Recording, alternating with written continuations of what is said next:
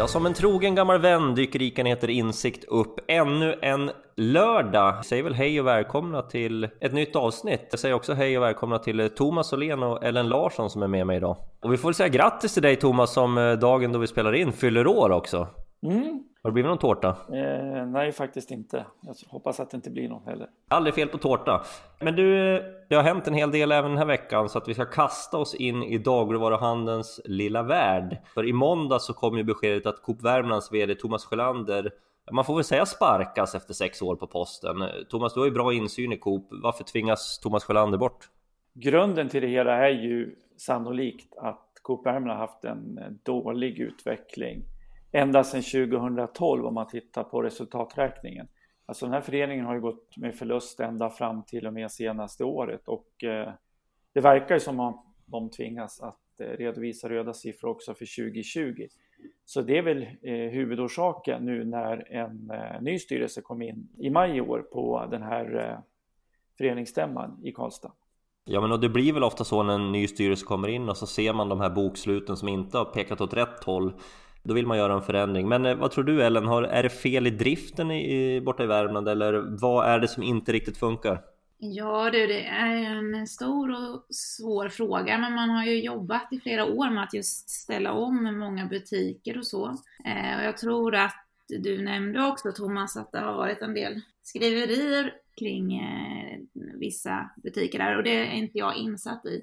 Thomas Sjölander har ju ändå suttit 6 år på sin post och jag tror det är ganska vanligt att man roterar ungefär vart 5:e, vart 6:e år.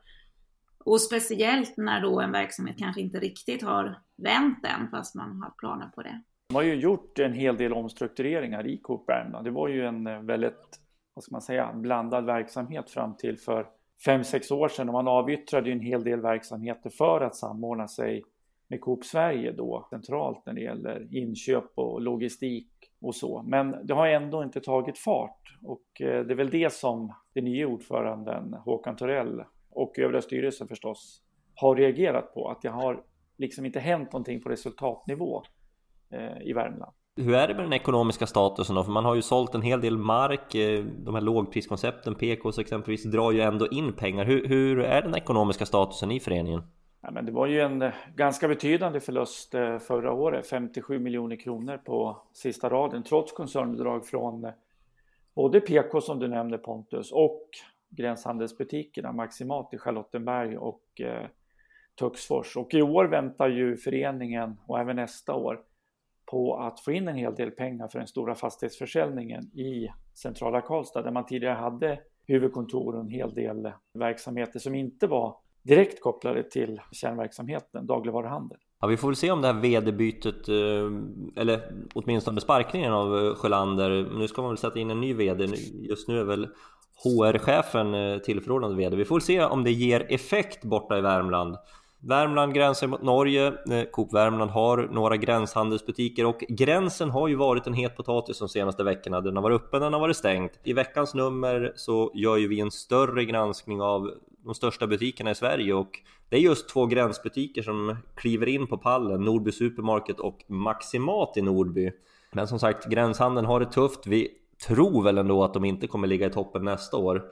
Och samtidigt så har vi kollat på det här omställningsstödet som regeringen ger ut. 27 miljoner har gått till dagligvaruhandeln totalt. Mycket har såklart landat i gränshandeln. Vad är din kommentar till det, Thomas? Ja, det är ju ganska naturligt eftersom gränshandeln lider väldigt svårt under den här pandemin. Vi skriver ju väldigt ofta om hur bra dagligvaruhandeln har gått under 2020.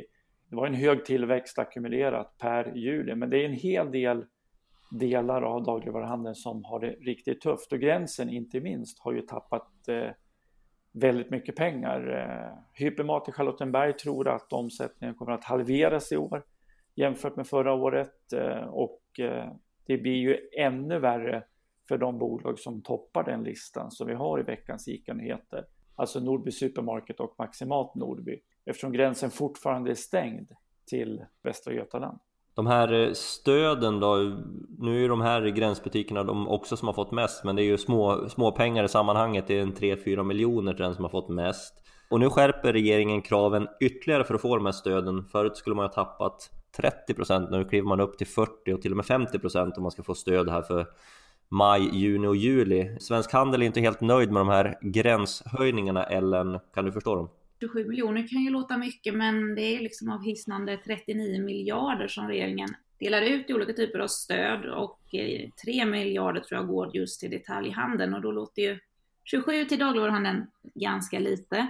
Sen är det klart att de här hårdast drabbade butikerna som till exempel vid gränsen, de kommer ju utan problem uppfylla villkoren även fortsättningsvis. Men det är väl alltid sådär med var ska regeringen dra gränsen och vilka är det som drabbas av det? Jag tänker att framförallt på mindre orter med få butiker kan det ju drabba både den enskilda näringsidkaren och de som är anställda och såklart också kunderna väldigt hårt om ett enskilt företag faktiskt går i graven på grund av att man inte kan få stöd. Så att det är klart att det finns fog i den kritiken. Sen är det väl också liksom, ur ett samhällsekonomiskt perspektiv alltid en avvägning kring vilka företag ska man få stöd, och att i vissa fall också just i kriser att en del är kritiska mot att man räddar för många så att säga, att marknaden ska ha sin gång på något sätt. Om man tittar, Thomas, på Willys ägda Eurocash så är ju de också en gränshandelskedja som har gått tungt får vi väl säga under pandemin.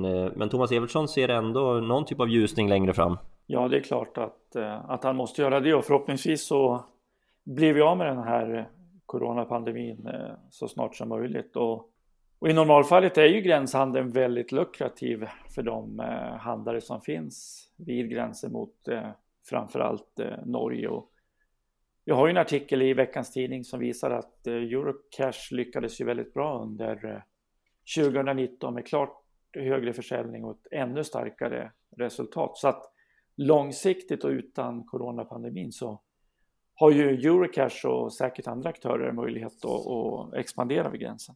Hörrni, vi ska släppa gränshandeln för den här gången och så ska vi rikta blickarna mot det uppmärksammade uppslaget vi gjorde förra veckan där vi granskade ICA Maxi-butikernas resultat och omsättning och hur det egentligen hade gått för dem. Den här veckan har vi tagit vidare här till att kolla på rörelsemarginal. Och det är väl egentligen kanske det finaste måttet på hur driften av en butik fungerar. Toppar den listan gör Maxi Borlänge som har bäst marginal av alla ICA Maxi-butiker, 7,7%. Ellen, vad är förklaringen till det? Ja, en kollega har ju intervjuat Thomas Ekenhammar som är handlare där, och det är lite intressant för att butiken visar en ganska stor omsättningsökning från 2018 till 2019 på 5,4%, men de är inne på det här att befolkningsökningen i Borlänge har bara varit knappt 1%, så det är alltså, marknaden har ju inte någon stark tillväxt i sig själv, men de är inne väldigt mycket på det här med att hela tiden förnya erbjudandet i butiken. Men också att alla medarbetare, i det här fallet 110 personer, måste involveras liksom på alla nivåer för att engagera sig för den här butiken. Och just att det kanske inte på lång sikt räcker inte bara jaga kostnader, utan man måste också skapa tillväxt för att få till en hög rörelsemarginal. Ja, men och just det där med att skapa tillväxt, då är ju personalen, man har ju pratat kundmöte, personalen är superviktig. Thomas, hur viktig skulle du bedöma att den är? Extremt viktig med medarbetare som är involverade, som har drivkrafter att lyckas med butiken. Tittar man på ICA eller Hemköpshandlarägda butiker så handlar det inte om vad handlaren presterar, utan handlaren är ju egentligen ingenting utan sina medarbetare, och jag får uppfattningen att medarbetarna på just ICA Maxi är en stor förklaring till att det formatet går så oerhört bra. Det var ju en tillväxt på totalt sett 5,4% förra året, långt över index, och det var ju också långt före pandemin, så det är klart att personalen betyder väldigt mycket för framgången. Och det får väl bli i slutklämmen, just ta hand om personalen, för det stärker affären. Hörrni, nu ska vi ta en stärkande här så att vi orkar leverera nyheter av bästa klass även nästa vecka. Häng med oss då i våra kanaler, tidningen, appen, nyhetsbrevet och här i podden. Men nu säger vi väl trevlig helg, va? Absolut, trevlig helg.